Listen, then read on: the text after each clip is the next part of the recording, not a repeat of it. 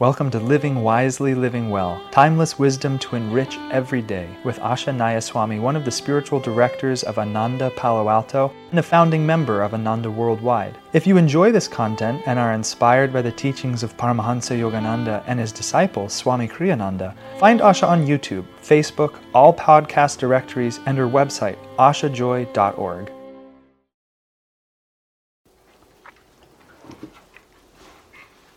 Living Wisely, Living Well, January 3rd.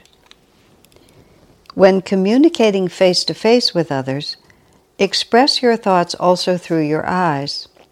To rely only on words is to reduce communication by half.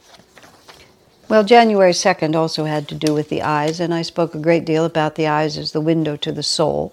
So I'm going to take the luxury of assuming that at some point or another, you'll also hear January 2nd, and then we'll know more about the eyes. So I'm going to just talk a little bit about communication, words versus other ways of communicating. There was a time when I was swept up in litigation that was an effort, it was an attack on Ananda. There are two different lawsuits, although they were closely related. It was a theological dispute, an effort by one branch of what I would call Master's family, Yogananda's spiritual family, to hold a monopoly on the Guru's teachings, and an effort to discredit us as being a legitimate branch of the Guru's work. These things happen. They just happen. And then when the courts wouldn't support religious monopoly, there was a satellite lawsuit that was an attempt to just prove that we were morally reprehensible and therefore needed to be pushed aside for that reason.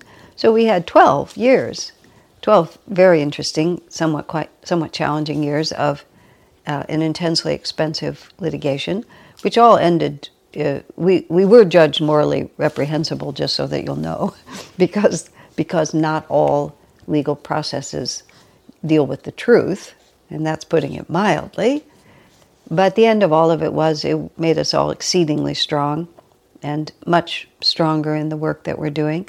It's one thing to say, this is my spiritual path, this is my spiritual family, when everybody around you thinks, oh, that's so wonderful, they're such wonderful people, I'm so happy that you found your family. It's quite another when everybody's telling you that you're the idiotic dupe of a fiendish leader, and everything that you believe is just a cult, and if you weren't so brainwashed, you would know that, and that secret nefarious things are going on and you just don't know it. I mean, it's quite an adventure. I recommend it for everyone. And God often sends it to serious spiritual people, some kind of persecution, some kind of an effort to see why you believe what you believe. Because we think we believe something because it's comfortable to believe it. What happens when it's quite uncomfortable to believe it? What happens when there is a tremendous, even a violent force trying to get you to repudiate what you believe? What happens to you then? And then we get to find out what I really believe, just because I'm talking about it. During that period of time, people would come to me and sort of talk to me about what was going on, and I was always completely open as I could be, which was quite open. There are certain aspects of a litigation where you end up having to honor certain confidentialities, but within the boundaries of that, which was a pretty wide street, I would just tell everybody everything that I knew. I figure if I could know it, they could know it.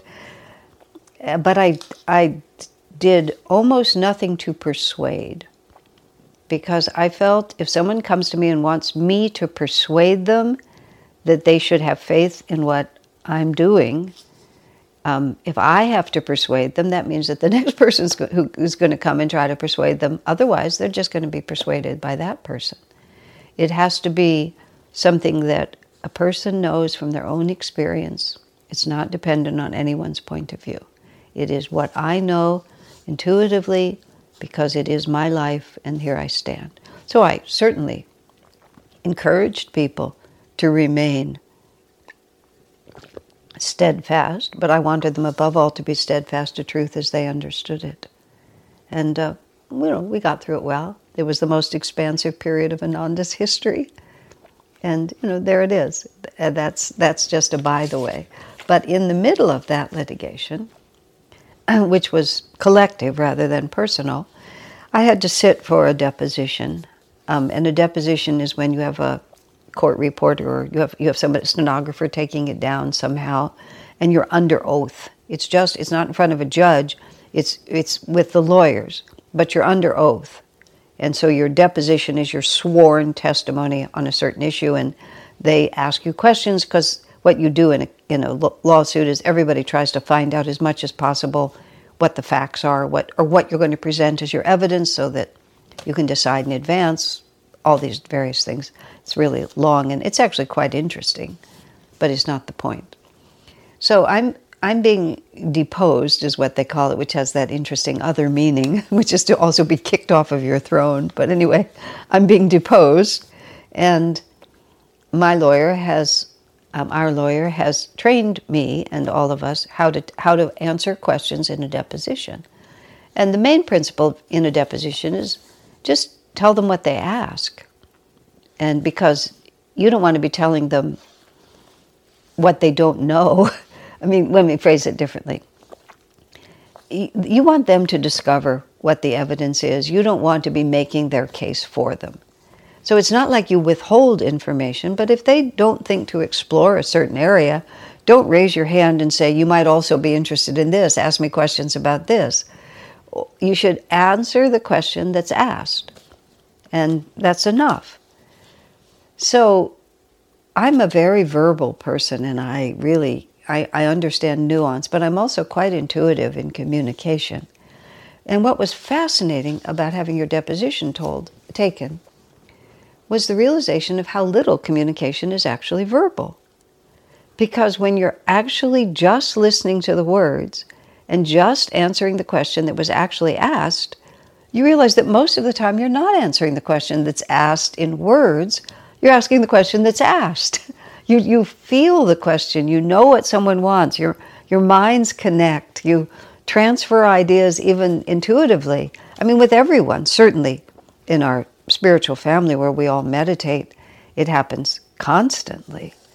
But even just in regular communication, words are a very small percentage of communication. So what Swami's saying is, express your thoughts also through your eyes. And what he's saying, express your thoughts also through your eyes. And we think of thoughts as concepts, that we put on words, and then we make the words say it. But you can tell also how communication is not verbal I have one particular, when you have friends who express with their feelings, and not so much with their words. I have one friend who's very expressive. She's also very articulate, but she's very expressive. And she'll often say, I was there. I wish you could have been. It was just so like, wow. And I actually know exactly what she means. But if you wrote it down on a piece of paper, I was there, I wish you'd been there, it was so like, wow. Like where, what, who? You wouldn't have any idea. But in her company, you knew exactly what she talked about because it was there. It was in nuance. It was in feeling. It was a thought transference, just like that. There's a very funny movie. It's some decades old now. It's called My Cousin Vinny. It was a real classic, and part of it was this guy. It was a comedy. This guy gets accused of murder, and he's being interviewed by the policeman, and he thinks he's been pulled over for accidentally walking out of the convenience store and not paying for a can of tuna. He thinks he's being stopped for accidentally shoplifting, but it turns out after he left, somebody killed the clerk. So he's being interviewed, and the policeman says something about killing the clerk. So the actor in the play says, "I killed the clerk!" And he said something about the clerk being dead, and he says, "I killed the clerk!" Like that. He says it about 3 times. So in court, the policeman says, "I asked the suspect about the clerk, and he said, I killed the clerk." And so then 3 times he's confessed, "I killed the clerk." But of course, that's not at all what he said. And then the whole thing spins out. It's actually, if you haven't seen it, it's It's a very funny movie. During the 12 years of litigation that I mentioned, we must have watched that movie at least a dozen times. No, I think even more, because I think we watched it more than once a year. It's this absolutely ridiculous courtroom story, just in which it's hilariously funny. And when our whole life would be too much for us, somebody would say, let's watch My Cousin Vinny. And we'd sit together to watch that movie because it reminded us that life is a joke no matter what.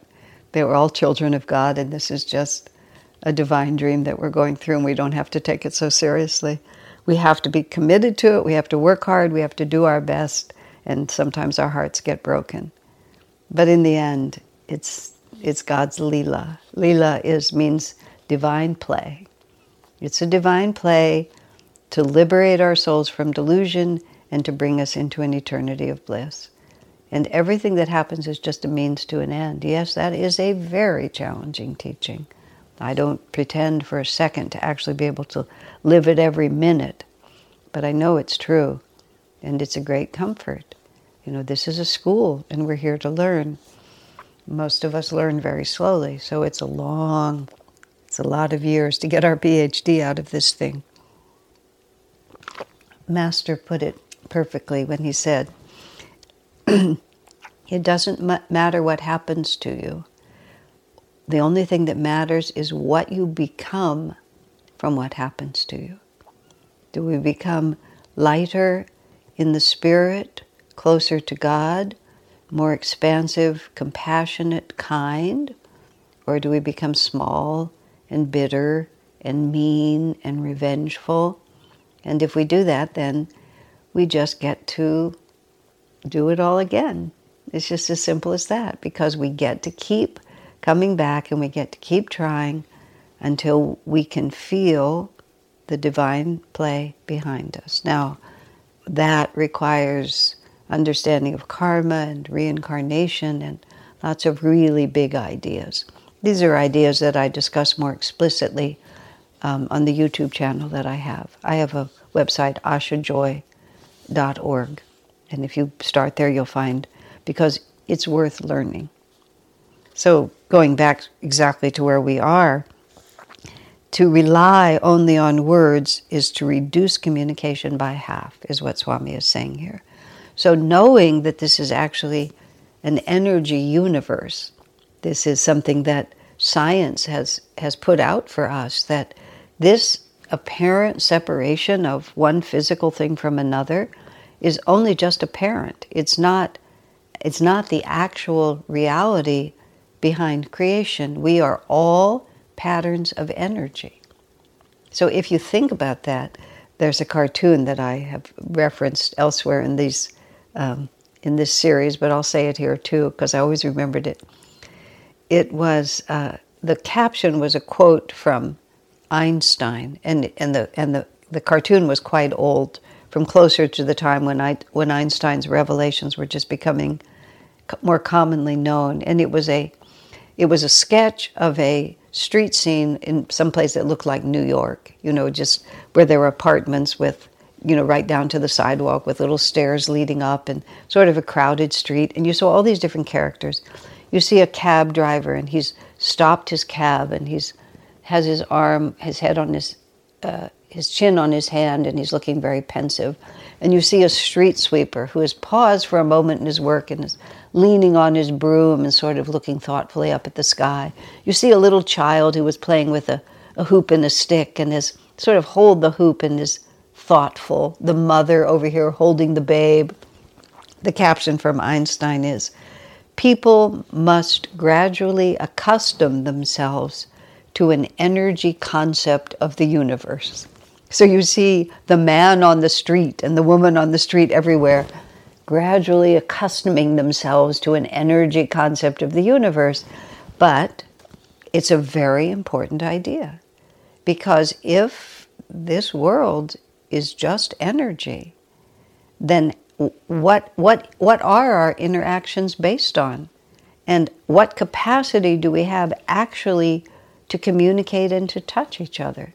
So when I'm talking to someone face to face and I can look through their eyes as the window into their soul, and through my eyes project far more than just an intellectual thought, but the whole content of the consciousness I'm trying to share, why would I not do that? Why would I not want to really be with someone and share with someone?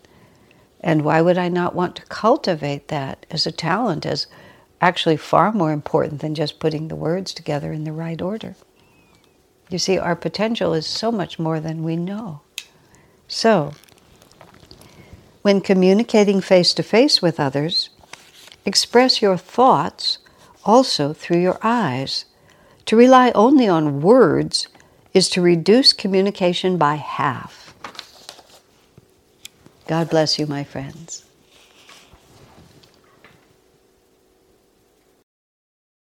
Our work is made possible by inspired listeners, so if you feel to support Asha, you can make a one-time donation, or for unique members-only content, subscribe through Patreon.